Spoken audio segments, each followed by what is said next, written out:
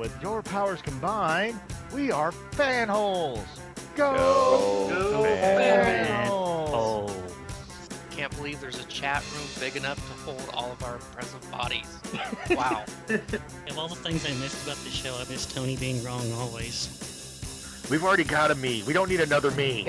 Oh boy, a Bashir episode. Yes, Derek. Lover of lobster women, defender of Starfire's fidelity. I just want to know, who is the consultant? Who could he be? No! I have no heart! Nobody can relate to a talking cat that eats lasagna. I'll do it, but I want to be immediately killed afterwards. Derek, in your Derek lair, do you have a list that tells you like how to take down the other fanholes? Should we like go crazy? How does my stupid voice sound? You sound beautiful. Like 10 times sexier. Good job. No one gets us, because we don't explain it. Hey guys, welcome back to another obeyerific, consumatastic episode of Fanholes podcast. Hey, what's up guys? This is Derek WC. I'm going to be one of your hosts tonight, but I am not alone. I am here with three of my fellow sunglasses wearing fanholes. Why don't you guys give a shout out and let everybody know who's here tonight? It's Mike. Mama don't like tattletales. Hey, this is Justin. Hey guys, this is Tony. And just when you think you have all the answers, I keep changing the questions. We came here to podcast and chew bubble gum, and we're all out of bubble gum. Yeah. Masters! What do these things want, and why are they here? You still don't get it, do you, boy? They have recruited the rich and the powerful. They're running the whole show. Wake up! They're all about you, all around you. Blinded us to the truth. Take a look. They are safe as long as they are not discovered. I don't know what they are or where they came from, but we gotta stop them. Stay away from me. Put these on. They have us. Look at them. They're everywhere. Our owners. We have no other choice. I don't like this one bit. Leave it alone, man. It ain't none of my business. Ain't none of yours. We have been lulled into a trance. Listen to what I'm saying to you. We're in trouble. The whole world's in trouble. Control us! You're sending some kind of signals out of TV sets. I've got one that can see. Mama don't like tattletale. Now we start spilling some blood. Let's go! Push a button. I have come here to chew bubblegum and kick. And I'm all out of bubblegum.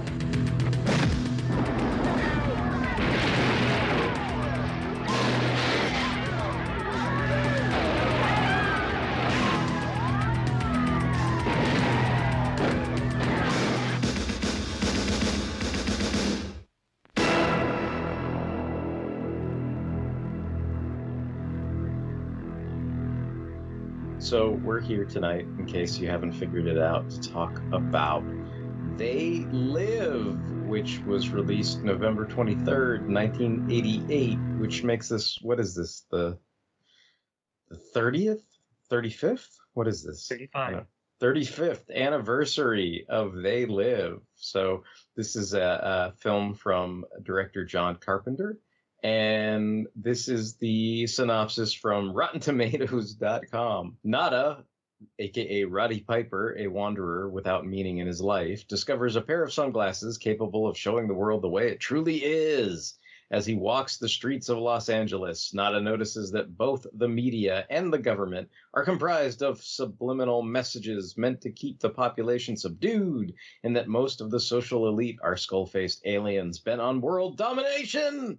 With this shocking discovery, Nada fights to free humanity from the mind-controlling aliens.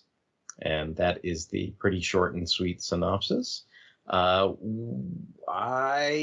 haven't seen this film in a really long time, but I know this was on a short list of films that we kind of agreed we were going to discuss. I think this was on a short list of films that Justin brought up. So why don't you I don't know, Justin. Like, what was there? Was there a particular reason? Just because it's a cool movie? Like, was there something like unique and I guess unique as to like, well, why this was on your short list of films for this round of anniversary films that we were picking to talk about on the show?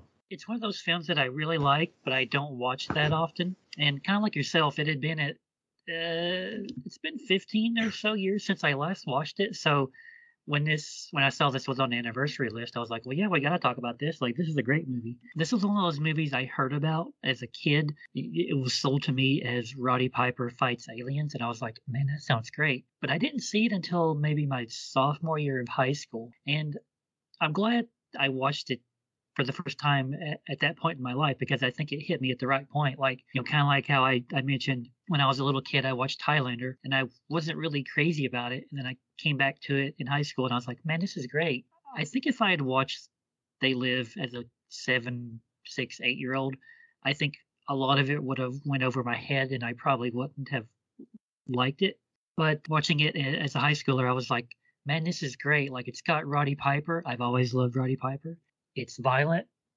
It's got that John Carpenter like anti-authority, anti-conformity, anti-consumerism streak all over the movie, which I still think is great. It's also one of those movies, and I know this probably gets said a lot, but I think this is one of those movies that you probably couldn't make today, or if you did, it would be a lot more in your face and politically charged from one side to the other too much probably.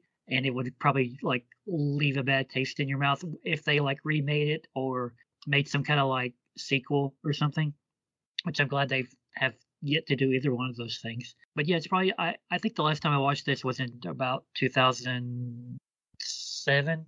I sat down and watched it with an old roommate of mine, and we both loved the movie, and just had a fun afternoon sitting around watching it and talking about the movie, and talking about John Carpenter movies in general. There was a little bit of a thought in the back of my mind that I was like, oh, I haven't seen this in so long. Like, I wonder if it still holds up. I wonder how I'm going to feel about it because it's been, since 2008. Am I going to think about the movie differently? And nope, I still love it. I still think it's great. So I'm kind of curious, like, what your guys' history with the movie is. Like, Tony, like, you're a little bit older than me. Like, for me as a little kid in the 80s, like, watching wrestling, Hogan, Savage, Warrior, like, those are my guys. But also one of my guys was Roddy Piper. And for me and my friends, it didn't really matter if he was like a heel or a baby face. It didn't matter if he was, hitting Snuka or the head with a coconut or whatever. Like, no matter what he was doing or saying, like, we all loved Roddy Piper. So, like, the fact that, like, Roddy Piper transitioned into movies, whether it was this or Hell Comes to Frogtown or he was a guest star on Highlander that week, it was like that was great. Like, what about you? Like, being older, like, were you and your friends like super into Roddy Piper, like whether he was a heel or a baby face, or like what's your history like with Piper in this movie? Yeah, probably like about the time I started watching wrestling. It was right at that point where Roddy had kind of disappeared off WWF for a little while. I don't know if he was injured or if he just had something else to do. I don't know, but he was off TV for a little while, and he had recently started coming back probably about like a couple years after I started watching, because right when I started watching was like right smack dab in the middle of like Macho and Savage and all that stuff. Like I missed like WrestleMania like 1 to like 3 more or less. But I knew who Roddy Piper was. He was still like a really big presence in the WWF. They like referred to him a lot. They referenced him, and so I was definitely aware of who he was. And then at some point I'd heard about They Live. There was actually commercials for it. Like not a lot, but there were. And for the longest time I didn't want to watch it because like the spooky dooky aliens with their skull faces and bad toupees and shit, like they were like a little ooky. And I was still kind of in that phase where I wasn't really fond of like horror movies in general. And they just kind of set me off. I was like, I don't want to watch that. And then at some point in the 90s, I don't know exactly when, I sat down and I watched it. And I will say this. I really don't know if Roddy Piper is a good actor. And that's not a slight against him. Make no mistake. But he has a natural charisma and just this infectious kind of energy and vibe about him that you just go with it. Like I don't know if he's just being Roddy Piper and just reading the lines, or if he does tap into some kind of acting mantra or whatever. I don't care. Like when he was Yeah, in like movies, or yeah, he was just good. Yeah, I was wondering about that watching this because sometimes he says something and you're like, okay, that's in the script, and sometimes he'll say like a one-liner or some kind of quip, and I'm like, that has to just be him on set, like just going with the flow and having fun with it because it I don't know how else to describe it, but it feels like something Roddy Piper would say, like in a promo or something. You're like, yeah, like that's the guy I know. right. Yeah, yeah. It just I don't know. He just he had as me and you being wrestling fans, he's got it. I'm actually surprised he wasn't a bigger movie star. One of the things you didn't mention, I mean, he's had some accolades, but he's also in a really funny episode of It's Always Sunny in Philadelphia. He was hilarious in that. Yeah, he's in a couple episodes as a kind of broke down, wrestler. I Has was been like, oh, wrestler, yeah. right. Yeah. But yeah, he's got great comedic timing. Even in this, even though it's played as a very serious movie, there's a few comedic beats in it, like some dark humor, and like the ones he does are just fucking spot on. Like it's like he's just got like something about him that is eminently watchable. And you team him up with Keith David, and for some reason, this guy Keith David, who's a really for really reals actor. Yeah, this is when he was younger. I mean, this is like I don't know if this is his first movie, but he hadn't been acting for a long time at this point. He you could tell that he's wanting to be an actor ever since he was like become an adult. This was what his career was. But this legit actor and this pro wrestler have like the best buddy cop like interaction. They like you believe it. You believe that they're friends, or well, you believe that they're rivals at first. They're like not really sure of each other, but they become friends. And it's crazy. It's like everybody who they pick to portray their role is just like I can't picture anybody else. I know it's because I've seen the movie, and you could always say that. But if you put like this is like the late '80s. If you put like not Sylvester Stallone, but Arnold Schwarzenegger as the role of Nada, it just wouldn't work. It just wouldn't have the same vibe. Yeah. And yeah, there's something about it. I mean, even who plays the female lead again? Oh, Meg Foster. Foster. Meg Foster. Okay, I thought it was her Evil Lynn. because she has the evil Lynn eyes. I was like, that was Meg Foster, right? Yeah, you don't forget those blue eyes, man. Yeah, she just could stare into your soul. But she's great at it too. And I mean, okay, the movie's 35 years old. It's really interesting to see like her play that role to where you're not really sure if like she's really a good guy or bad guy, because she seems at first like she just doesn't want to get involved in it, and then she becomes like an ally, we think, and then by the end we see her true colors, and it's like, what's that? It's like a very like everything is paced really well. And I've just recently saw this about a year ago, maybe give or take. We were talking about this last week, getting ready for it, and I was like, I think I have seen it recently. I think I saw it like a year ago, and you had mentioned it. You think it was on Comment or something. And yeah, I'm pretty sure that's where it was.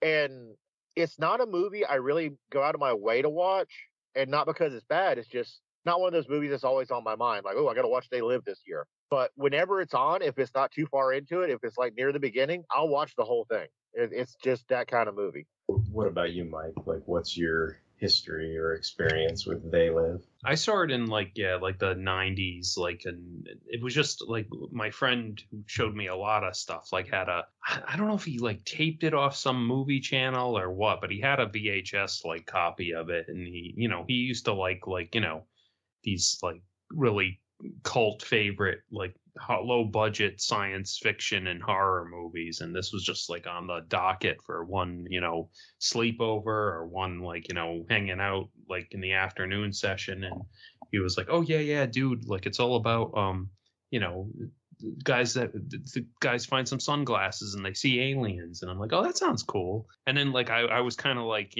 is that Roddy Piper? And he was like, yeah. And I was like, oh, okay. Well, like I didn't like, he didn't tell me that beforehand. So I was like, what the, like, I think when the first time we ever mentioned this movie on this podcast, probably like years and years ago, I think it was like our favorite like horror movies or something like that. And I remember Brian brought it up, and he was like this movie has Roddy Piper as the main character, which immediately sets it apart from like any other movie you've ever seen, basically. So like, yeah, like that's a like what, like okay, like yeah, sure, like that is a sticking point. And then like at that point, I think in the 90s, I was probably watching Gargoyles, so of course I was like, oh, dude, that's like Goliath. That's like Keith David. Like, I think that might have been the first time I saw Keith David in a movie, probably. And, he obviously has a very distinct voice, and he's like a fantastic, like, performer. So, he's very recognizable. Like, so, yeah, like, and I remember watching it, and I thought it was cool. I think, everyone, the thing that always, like, sticks with you from this, like, movie is that, like, long, drawn out, like, goes on for like almost too long fight scene between them in the alley where they they get their second wind, and then they both get their third wind, and then they get their fourth wind, and then it's like then they're just beating each other until they can't like stand anymore, and like that it's awesome. Like, and I think I appreciated when like stuff like South Park like parody like this fight too, like so like I immediately like recognized the reference, like so like it's great. Yeah, like I mean it's never been like one of my favorite movies, but it's something like I've seen like at least a couple times since like I rewatched it like just today. Like so like, and I obviously like I knew, I hadn't known originally, but I was like, oh, this is where I'm here to kick ass and chew bubble gum, and like I'm all out of gum. Like that's where that comes from. Like, oh, I didn't know that, but I think I heard it in like Duke Nukem first, probably, or something. But yeah, like, and what do you call it? I rewatched it today. I found it still pretty like entertaining. Yeah, like I think its message still kind of like kind of holds up as like it's not as subtle as it was probably back then, but like I think it still kind of holds up. But yeah, like I do enjoy this movie as like cheesy and low budget as it is. Yeah, I think I was probably 10 or 11 when I first saw this, because if this came out in 88, I did not see it in the theater. I'm pretty sure it was on home video. And I remember my dad saying, come in here, like you're gonna like this. This is gonna be cool. And I was like, okay. And I think probably because if you just look at the premise on paper, like I was a little kid that was always into sci-fi. I liked Star Trek. I liked V, and to me this is like kind of like a movie version of V in a weird way. It's like, look, there's secret aliens in our society, and they're trying to take us over and all that kind of stuff. So I think when I first saw this, I don't know that I necessarily understood or appreciated the commentary it was making. Like, to me, it was just a fun, like, oh, these two guys are kicking the shit out of each other, and then they got glasses that show that people are aliens, and then they're gonna fight the aliens, and that's kind of that's kind of how my little kid brain perceived this, and then I think watching it now, right, you're like, oh, hey, like this is a standard kind of, well, it's funny to say standard because he's very kind of John Carpenter, I think, is a director that's basically outside the norm, right? Like, and I guess there is all that socio-political commentary that's laced in between this kind of very, like I think Tony said, it's very well paced. Like it kind of reminds me of how like everybody kind of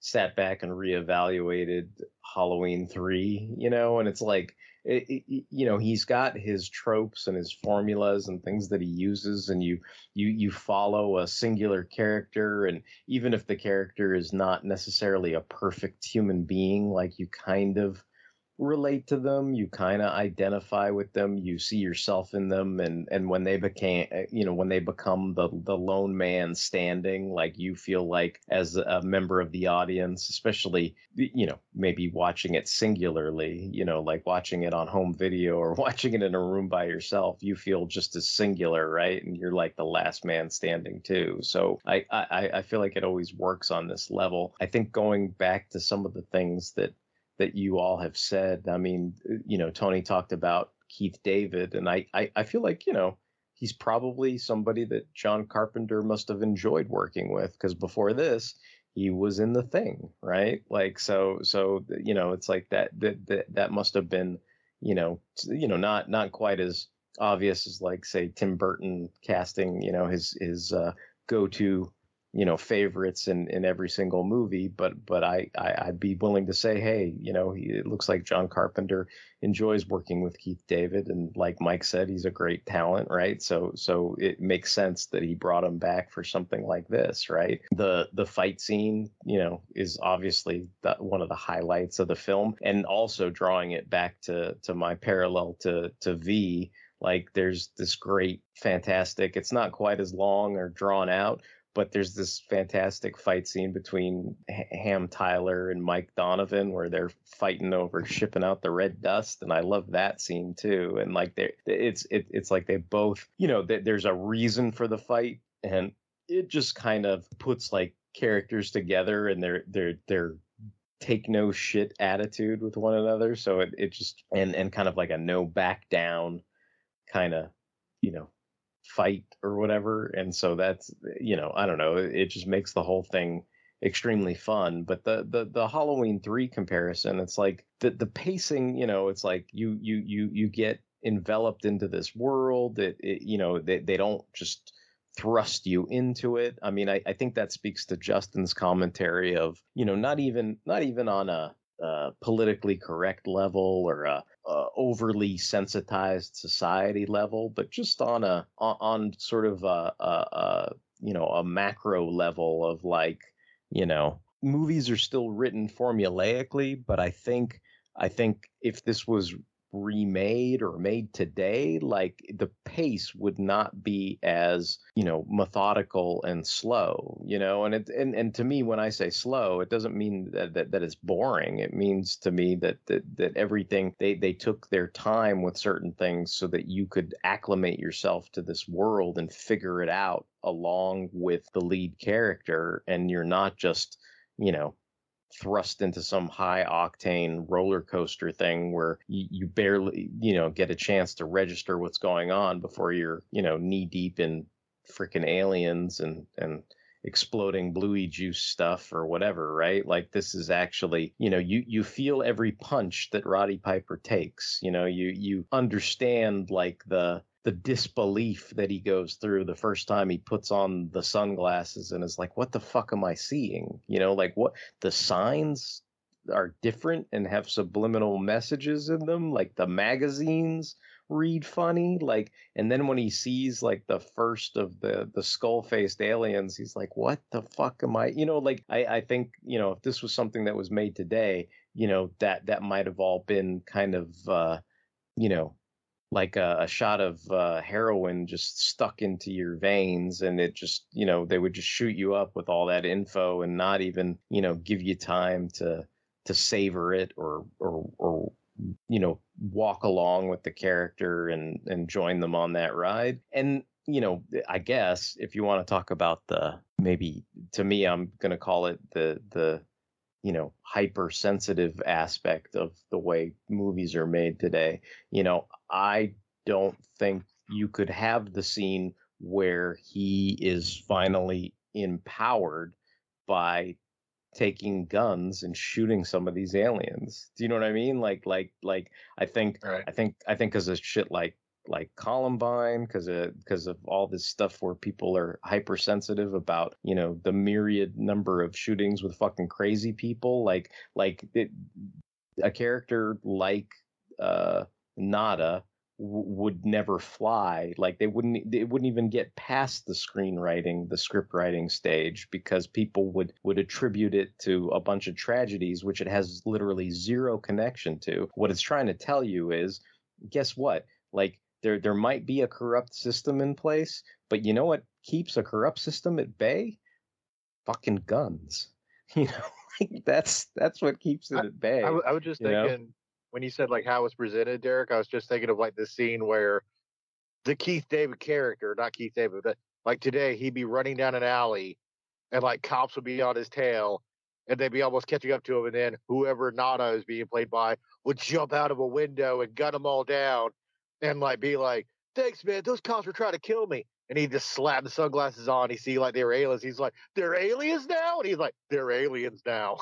Yeah, I mean, yeah, I don't think pacing these days, or at least to the generation that is watching movies now, I don't think they give any of this stuff any time to marinate, right? Whereas I think in some ways it's kind of funny because you talk about the cultural aspects of I mean, Mike and Jay talk about it all the time on Red Letter Media, but this whole, consume, move on to the next product, consume that, and just rinse, repeat type thing. And it's like, this is a hard thing for me to describe, but I find myself, not just because I'm a grumpy old man and I hate all the new shit, but because of the way like new entertainment is written, paced, and it's like you're going through a wormhole or a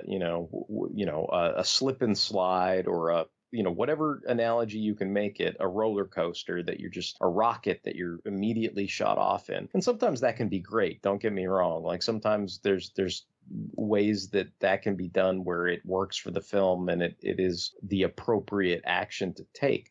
But I guess what I'm trying to get at is the reason why I end up watching like old shows like Twilight Zone or Danger Man or Doctor Who or whatever, and Doctor Who from like, the 1960s, not Doctor Who from like now, or Lost in Space or whatever it is. Like the reason why sometimes it's nice to sit back and watch stuff like that is because of the pace, because it's not trying to like stick you in a rocket, it's almost like when I'm trying to remember, but it's like you had those like wooden apple carts that people like rode races in and stuff, and it's almost like oh, how quaint, like I'm in a little apple car, and I'm pedaling along or whatever I'm doing, as opposed to being in some Vin Diesel movie where he's got nitrous strapped to his freaking rocket car or whatever, like, and it's like that,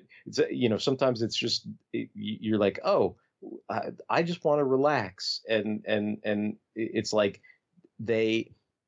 it's the difference between somebody ripping your pants off and saying, let's do the horizontal right here right now, no foreplay, no dinner, no hanky panky, no whatever. It's just, we're going to do the deed immediately. And then the difference between like this movie where it's like, oh, let's go out to dinner.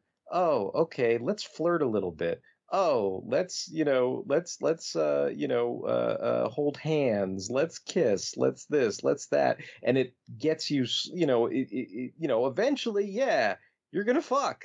Like, it's going to be great, but it's not like you just fucking leap into that shit right away. And that's kind of what I think is what I appreciate the most about this. Like, it's a fantastic movie, and it was fun to revisit. And I think, it's one of those things, like sometimes, like going back to my origin, like when your dad sometimes calls you in to watch something, you're kind of like, is this really going to be good? Like, is it really like for reals? And most of the time my dad didn't lead me astray or whatever, but sometimes you're kind of like, you're doing the double take where it's like, oh, I want to watch Transformers, I want to do this, I want to do that instead. I'm busy playing with my Star Wars toys or whatever. Is interrupting that really going to be worth my time? And it's like, even as a little kid on that level, this was super fun, right, to watch. And I guess I've kind of gone into super detail about it, but Justin's concerns, like I think a movie like this unfortunately could never be made today. You know what I mean? I think either that or that it would be way less than subtle, kind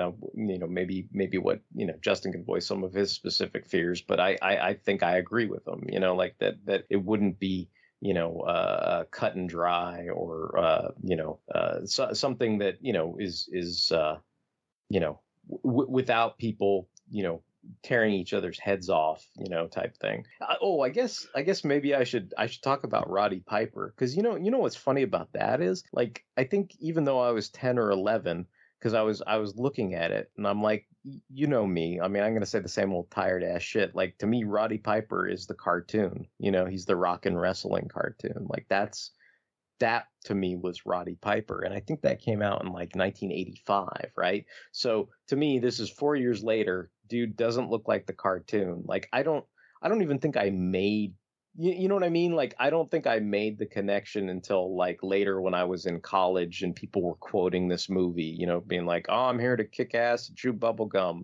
and I'm all out of bubble gum. And everybody's like, oh, that's from They Live, man. We're so cool. We know all these lines. Like, this is the coolest movie ever. And at that point, I think, being an adult, I could put like two and two together and go, oh, wait a minute. The dude in that was Roddy Piper. And Roddy Piper, oh, okay.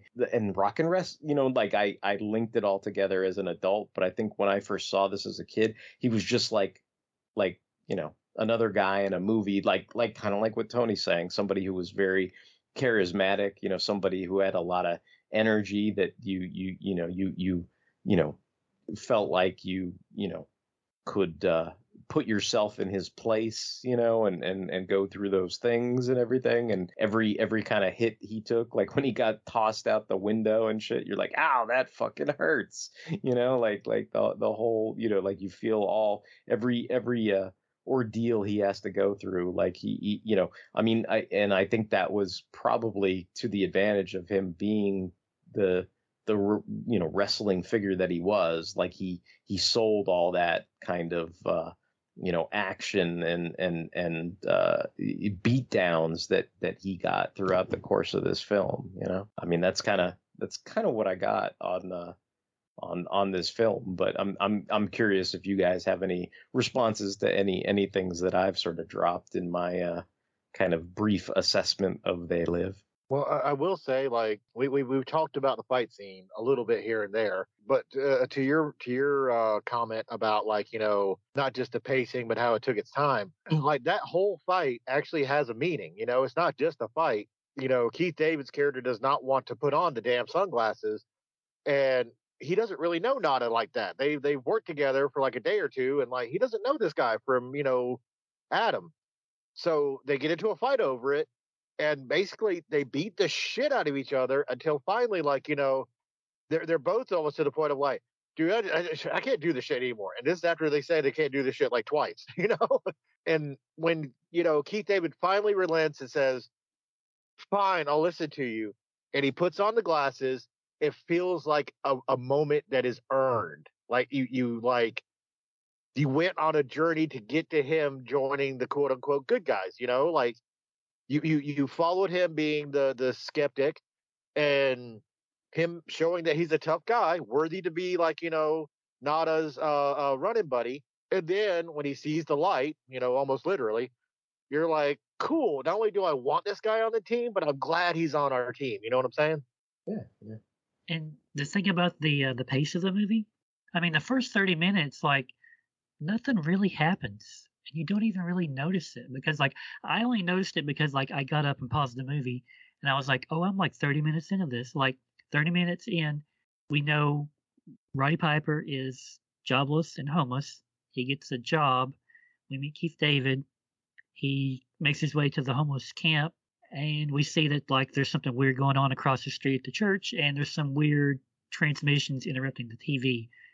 And then the police show up.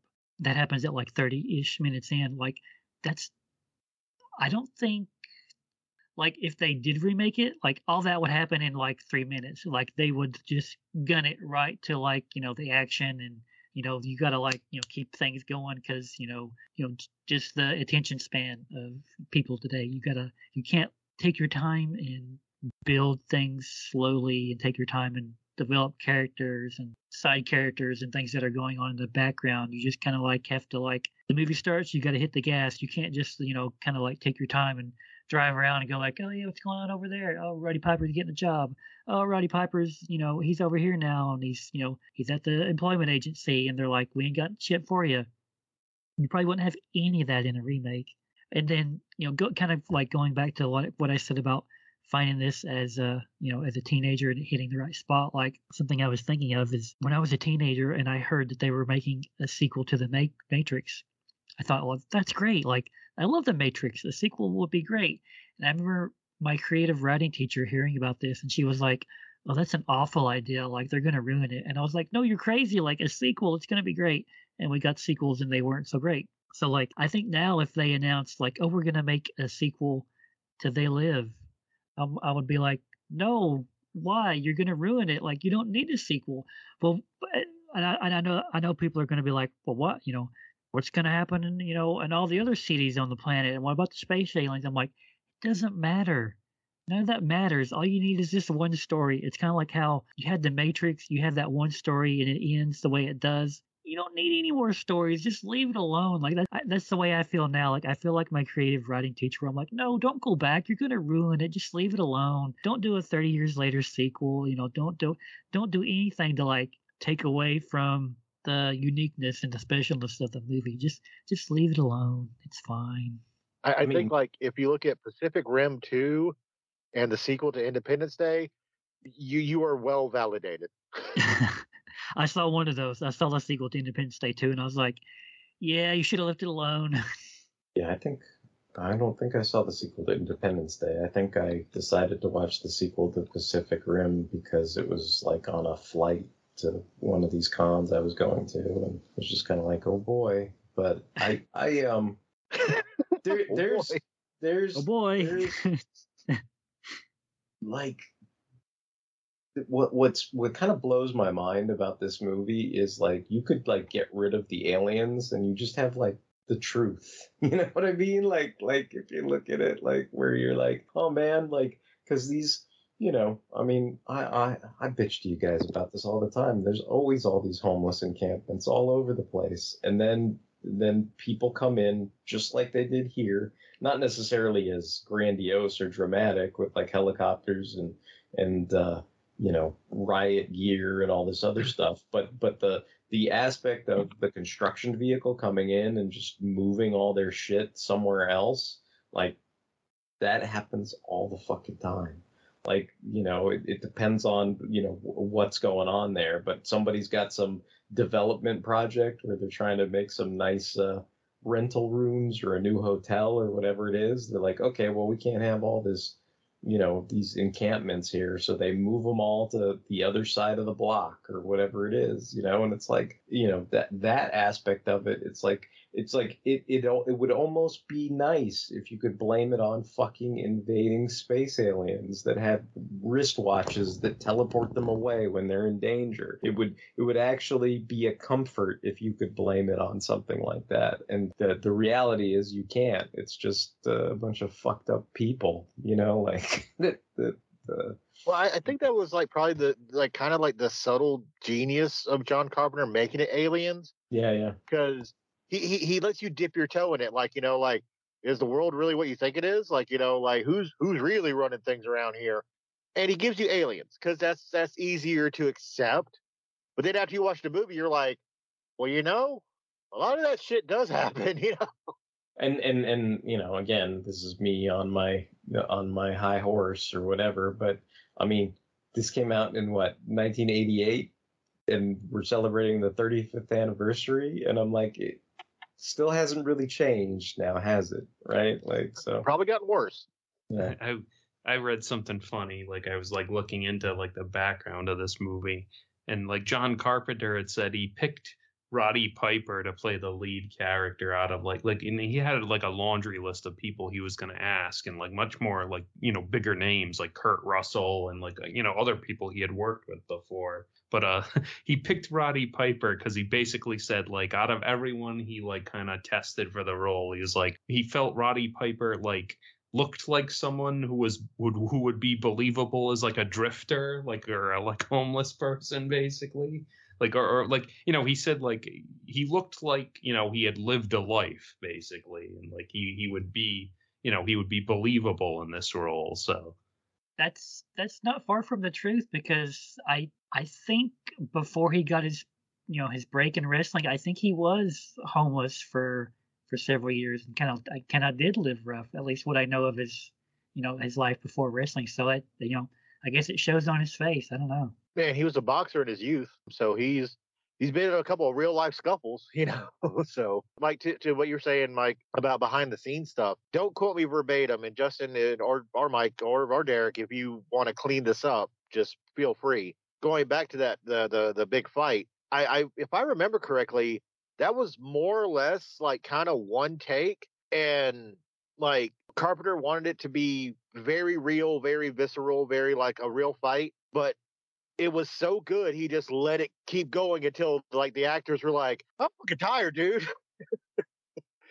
So like it wasn't really improvised. There was probably key moments that they had to do, like, you know, like the car moment, you know, like, you know, all that stuff, the dumpster and all that. But or maybe not. Maybe it was all improvised. And like he was just like beat the shit out of each other, you know. I think that the story is that I read is like in the script, it's like all he wrote was they fight, and then like the next page is like the fight continues, and then the next page is the fight continues, and basically, and like it said, like, you know, Roddy Piper and Keith David, like all they like really avoided was hitting each other in the face and the groin, and like all those body blows were like they tried to like, you know, do it as hard as they could without like seriously injuring each other. So yeah, they just went at it, like, you know. It was crazy. I don't know if Roddy Piper did all of his stunts, but I think it's fair to assume he probably did a lot of them, because it looks like him when like like Derek said, he falls out the window and shit. You know. Yeah. I was going to bring it up. I brought her up before. I called her Evil Lynn because, well, she was in Masters of the Universe. I thought Meg Ryan was a really good kind of like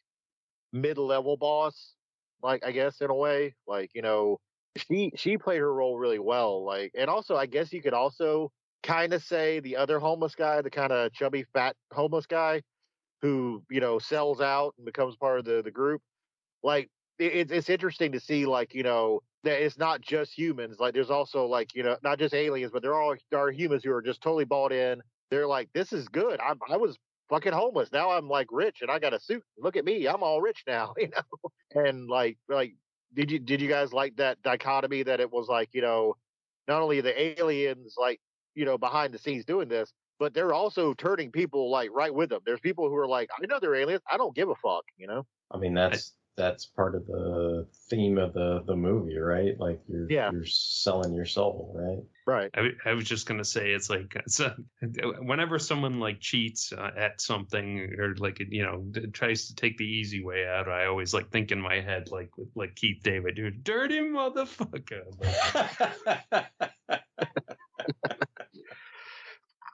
Dirty motherfucker. And anyone someone tries to go for a low blow, I'm like, dirty motherfucker. I know, like, it's been, you know, what Mike was saying, is like seems really low budget and stuff, and I'm sure it wasn't, you know, it doesn't have like the Thing prosthetics and all that. I mean, the skeleton faces are pretty cool, but like, I think the thing that wowed me the most visually is when Nada put on the glasses, and not really so much the skeleton, you know, aliens, but like all the subliminal stuff, like how, like, you know, obey, you know, consume, and all that stuff like that. I thought that was really well done, because it was, you know, not just unsettling, but like, you know, obviously the placement too, you know, of like, you know, like the magazines and stuff like that. It was like, I don't know how cheaply that could have been done, because I would imagine that they had to film those exact locations and then, like, you know, some things like the newsstand, and just replace everything with like those magazines, you know, that say like that on the front, you know. Yeah, I mean, as long as you have a good continuity person, that's you know, that's their job, right? Like, to make everything look sort of seamless and everything. I kept looking to see if maybe there were any like comic books in some of those scenes, but I didn't see anything. So it looked like it was all, Teen Beat and whatnot, right? Like on the magazine stands. Right. I mean, I will say one thing, man. Downtown LA has always been a shithole, and it always fucking will be a shithole. So I'm sure they didn't have to do very much stage dressing for that. Like, we got to make this place look disgusting. Done. Done. Finished. We got this. We got this, you guys. Didn't even have to do anything. One moment I did want to especially bring up because I just thought it was hilarious is at the climax of the movie, the evil aliens are basically using this like pretty low budget looking satellite dish to basically transmit this cloaking wave or whatever to make them look like human. And Nada does achieve his goal at the cost of his life, blowing up the radar dish or the satellite dish, which interferes with the signal. And one of my favorite moments at the end is where this human woman is getting it good, I guess you would say, by her partner, and he turns, he's visibly a full on like skeleton, and he's like, "What's wrong, baby?" It made me wonder about that because I was like, did I see that when I was 11? Because I was like, I wonder if that was something that was edited on TV or not, either completely cut out or sometimes I know like with some of the Freddy movies, they have like, alternate shots where like, maybe they're, the chick had a bra on or something just in case they were going to show it on network TV. But, I was like, I was struggling, like, we've all said, I did watch this and I'm pretty sure it was on home video, but, I'm trying to remember, like, do I recall that scene or not? And I don't know that I do, but. Yeah. Didn't you say earlier that this movie was, or you or Justin said this movie aired on like TNT or something, or? Probably. It feels like it was ran on TNT or TBS like often in the 90s, and like I was speculating, probably because TNT and TBS were playing, or they were airing WCW wrestling, and in the mid to late 90s, like Roddy was part of WCW. So yeah, because right. I remember seeing like my friend like taped an uncut version of this because I remember seeing the titties because I was probably like 11 or 10, 12 years old. And but then like I know I've seen it since then, but I don't like own it, and I don't think I watched it like on a VHS or a DVD or anything. So it must have been repeated on some like cable channel or something. I was thinking about this. I was going to ask you guys. So before this, John Carpenter had The Thing, and that movie, as far as I know, I could be wrong. It actually came out like I think 1982. Yeah. It was a pretty big success. It was like, a high grossing movie. They Live was not. It was, I don't know if it was a flop, but it did not make a lot of money. And it's funny though, because I remember at the time, I do remember this. Critics actually really liked it. They thought it was a really good movie. And I was just kind of surprised that it didn't get a lot more reception. And like, I always wondered if this kind of hurt John Carpenter's career at all. Like, I mean, I know everybody knows who he is. I know that he went on to, he's made other films besides just The Thing, and people know who he is. He's not somebody who this one movie killed his career, but I wonder if it slowed down his momentum at all. I saw this clip on YouTube. It was like John Carpenter at like a convention or something, and this guy goes up to him and he's like, he goes, "Man, I love Escape from New York. It's one of my favorite movies." And he goes, "But man, Escape from LA, like what happened?" John Carpenter doesn't miss a beat. He just looks at him and he goes, "Fuck you." So he probably didn't care. Yeah, he probably didn't care. Yeah, he probably didn't give a shit. I thought it was funny that you said critics responded positively to this movie, because I was like, it clearly looks like Siskel and Ebert are the skull-faced aliens when they cut to them in one of those scenes. Yeah. So I don't know if they got a kick out of that and responded favorably to it, or if they were one of the few critics that panned it because they didn't like being lumped in with the 1% of skull-faced aliens that are taking over the world or whatever. Does this movie still count as like a cult favorite? Because in recent years, I see like They Live shirts at like Hot Topic when I go to the mall, or it seems like a lot of people know this movie. Do you think it's still like a cult classic, or do you think it's like actually kind of transcended that, thing, like kind of like Nightmare Before Christmas? I think what you're saying about the box office is true, but I mean, I do think kind of, I guess my story is atypical of it, but that people discovered this on cable and home video, right? Like, so, I mean, if not, if not exactly like Nightmare Before Christmas, I mean, it certainly had a second life. I don't know what that means for its return on investment, like in other words, like, yes, what you're saying is true. The domestic box office for They Live was not as good as the domestic box office for John Carpenter's The Thing, right? But like, are there enough, cable sales and enough, syndicated sales of that movie package? Are there enough foreign box office sales? Are there enough, residuals for DVDs and Blu-rays and 4K discs and all this other shit? Like, does that, help make up the difference in that? That I have no idea. But I mean, if it is this kind of like cult classic, which I think is true, then, I would say it's fair to say that it was mainly discovered after it had been theatrically released. But then if you look at it, I mean, there are some listings here that say like, oh, look, there was a subsequent, like theatrical release. So then it's like one of those things where you're like, oh, well, does that then add to its gross, like, because remember how I was like trying to break down, Nightmare Before Christmas got re-released a few times. And I think that's true of They Live. So, I mean, I think the simple answer to your question is probably yes. I would say this is something that used to be a cult classic, like the way Monster Squad used to be a cult classic.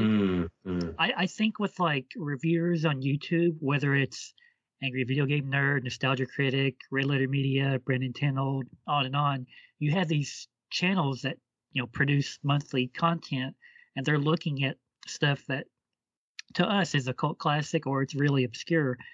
And you take Monster Squad, They Live, whatever it is, you expose it to like that mass audience. Like if Angry Video Game Nerd or Nostalgia Critic is talking about, some obscure version of Dracula, like most people have never heard of, they're going to seek it out. Like, oh, I heard this version of Dracula was really great, according to the nerd. So I'm going to look for the Blu-ray. I'm going to look for it on Amazon Prime or wherever. I think a lot of these films that to us, our generation, like we think of them as cult classic, but because of like the internet and then Hot Topic selling the t-shirts, like they're probably not as obscure as we think they are anymore. So now They Live is actually a consume obey product. I guess so, unfortunately. Like it's been absorbed by the skull-faced aliens into just another thing to consume. Unfortunately, I guess instead of waking people up, like I guess it's putting more people. It's making them stay asleep instead of waking them up. That reminds me of something. Like I remember when McFarlane was doing like the movie Maniacs line, I was waiting for a Roddy Piper They Live figure. I was like, man, like that would be so cool. He's wearing the sunglasses. He's got his flannel shirt and a shotgun and a assault rifle. I'm like, that would be so great. And I kept waiting and waiting, and they never made it. You're still waiting. I'm still waiting. Well, actually, there is a line of WWE figures that are like movie related. You actually do have Roddy Piper as Nada, and you've got like The Rock, Scorpion King. I remember seeing Hulk Hogan as Rip, yeah. And you've got Andre the Giant as Bigfoot from $6 Million Man. Huh. I've never seen any of those in the store, like ever. So, like if I had seen, Roddy Piper as Nada, the action figure, WWE version or whatever, I would have bought it because I've been waiting on that shit for 35 years, I guess. But I've yet to see them, and I've checked like eBay and Amazon, often-ish, and it seems like they're always like, like in the stores, in like Walmart or Target, it would probably be like $21, $22, but online it's like, get it now for $45. I'm just like, what? No. Oh, I'm like, I see one that's $29.99 with $8.55 shipping. Yeah, screw that. Yeah, but having looked that up, wow, there's a bunch of NECA 8-inch figures of both Keith David and Roddy Piper. There's these Super 7 glow-in-the-dark alien ghouls that kind of, it almost looks like, you know, those old Universal, like 3 3/4, like it almost looks like that. There's some, of course, there's some reaction. I mean, I'm kind of surprised I haven't seen a fucking goddamn Funko Pop, but I haven't yet. But I mean, I mean, for something that is trying to tell you to resist consumerism. Oh, God damn it. There it is. Fucking They Live, fucking Funko Pop of fucking aliens. Of course. They Live, alien male and female, figural bag clips, Walmart exclusive. Oh my God, gag me with a fucking. Anyway, so yeah, I mean, you know, it's like, holy shit. I feel bad for kids in the 90s because they're just smacking their Goliath figure against their LGN rubber Roddy Piper. It's like, honey, what are you doing? I'm playing They Live. Yeah. I wonder how John Carpenter feels about that. You know, he's got this anti-authority, anti-consumerism movie. Well, it's like, we made toys out of it, John. He's like, fuck, I failed. Or maybe it pays for his next movie. I don't know. I guess. I don't know. Yeah. I imagine he probably has to sign off of it because, I mean, I could be wrong. If I am, correct me. But I think They Live was a completely original property. It wasn't like a book or anything, right? No, it was based on a short story. Yeah. Oh, okay, it was? Okay. So he can't take all the rights, I guess. But still, it is called John Carpenter's They Live. They want to make a T-shirt. He has to say, "Yeah, I'll sign the papers." I'm just thinking. I wonder if anyone did a like Gargoyles edit of like Keith David with Goliath or something, doing some lines for this movie. I gotta look on YouTube. Keith David's dirty motherfucker. Dude, he's like Jonathan Frakes is like punching him or whatever. He's dirty motherfucker. Oh, jeez. And well, I mean, I guess you could like put Roddy Piper's lines like with the Hulk Hogan Rockin' Wrestling. It's Roddy Piper and his bunch of coons. I've come here to kick ass and chew bubble gum. I'm all out of bubble gum. But like, did you guys think this was like the one thing I kind of liked about it? Like you were talking about blue goo, Derek, and all that stuff. Honestly, to me, like it didn't seem hyper violent. Like the violence was real. It like didn't have that cartoony Mortal Kombat feel that like a lot of movies you say modern day movies, they tend to exaggerate like the violence and gore and all that stuff to where it doesn't seem real.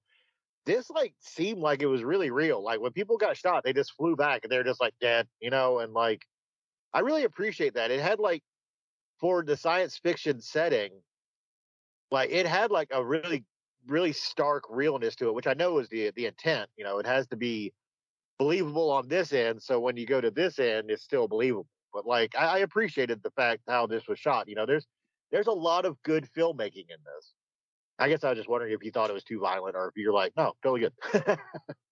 I mean, it's certainly not gory. I mean, yeah. I mean, if that's what you're getting at. I mean, in terms of violence, I still think people would freak the fuck out about him walking into that bank with the shotgun and start blowing people away because people are going to go down that, you know, I mean, I'll start with Columbine and then work my way up to, you know, whatever the most recent fucking shooting is, and everybody's going to lose their goddamn minds over it, you know, and in the meantime, you're like, well, look, this is the only way he can, you know, resist this consumeristic, authoritarian, 1%er alien takeover that basically is a done deal, right? Like in this society, you know? Yeah. So, I mean, you know, to me, I mean, it doesn't mean the same thing that it means to other people. I mean, they just as soon take that away from you, and then where would you be? That you'd be in that same, you'd either be a conformist that's what do they call them, recruited, or you just have to go back to being one of the asleep masses, or you fight until you die, So Right. those are the choices. Yeah, there's definitely a lot of subtext to like different layers of this movie, and you could totally go down like the rabbit hole on like a lot of the imagery and like what does it really mean? I think one of the like most powerful things to take away from this, and I wonder if some people don't get it, is like you know like sometimes the best way to take over or overthrow like a populace is by almost literally giving them what they want, or thinking they're getting what they want. You know, is like the aliens didn't have to go really shooty shooty bang bang, and most of the people that they did go shooty shooty bang bang with were the people that like we as like society normally don't give a shit about. It's like they bulldozed that homeless like settlement over there across the bay.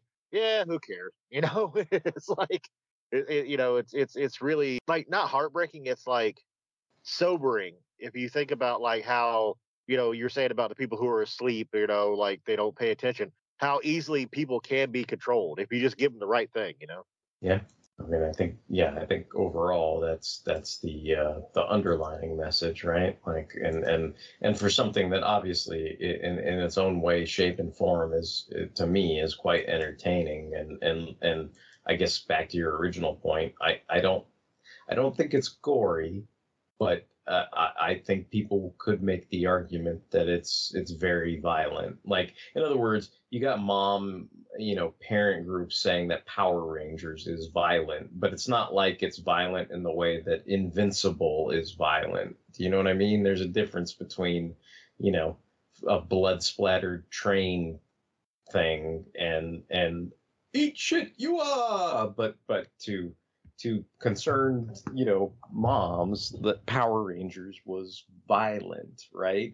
And by those standards, certainly this movie is violent. It's got shootings, it's got people getting body slammed into the fucking street.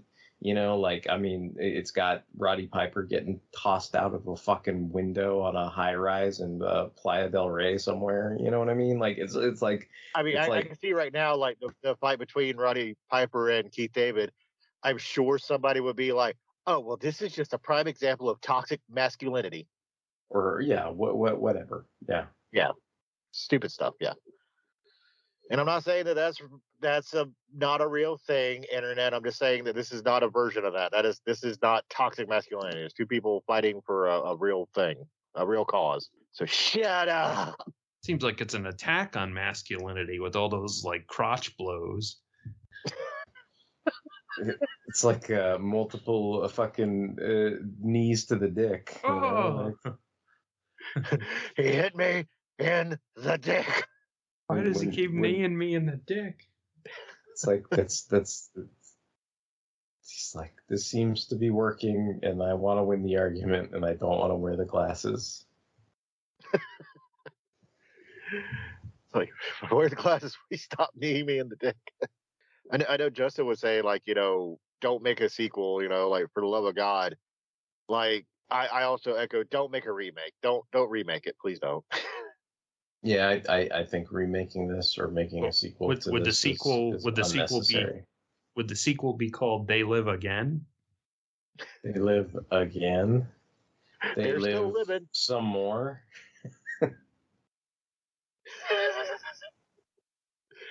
Would it be called Still They Live? They Live Rise of the Beasts? I don't know. Roddy v. Frank. Dawn of They Live.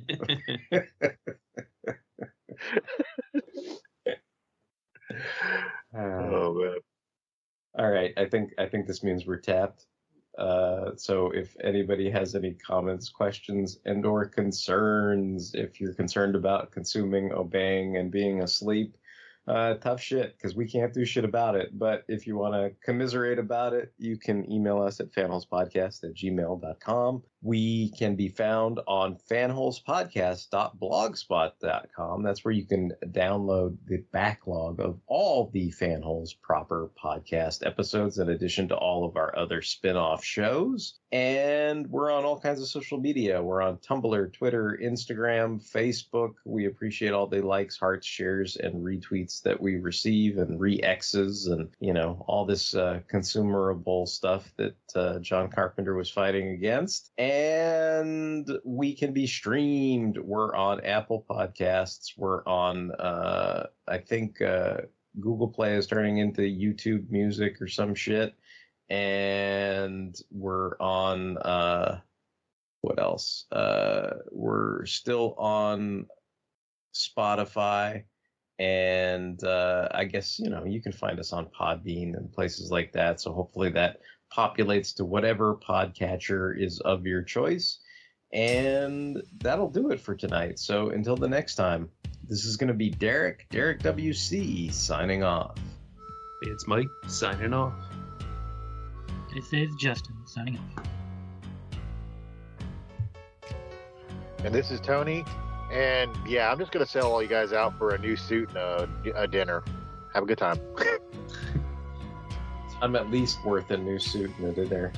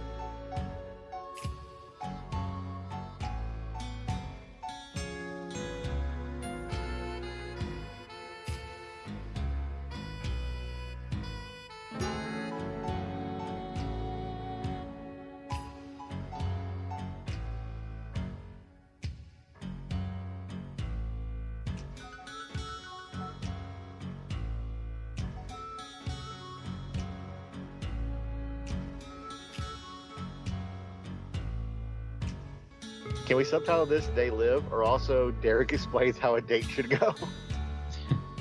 Derek Crab is the gentleman's guide to dating. I mean, I think even in today's climate, my description is socially acceptable.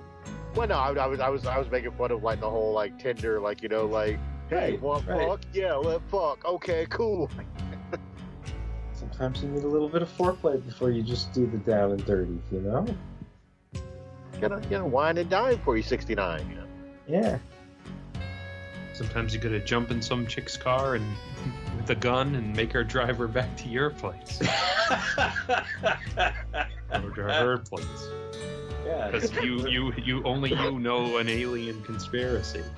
And then she throws you out a fucking window. And then she throws you out a fucking window.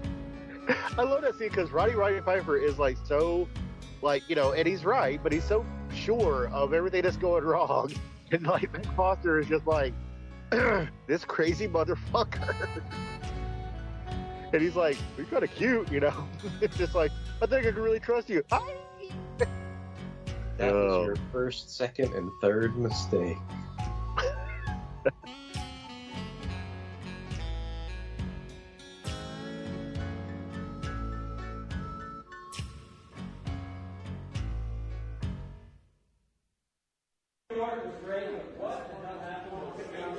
Fuck you.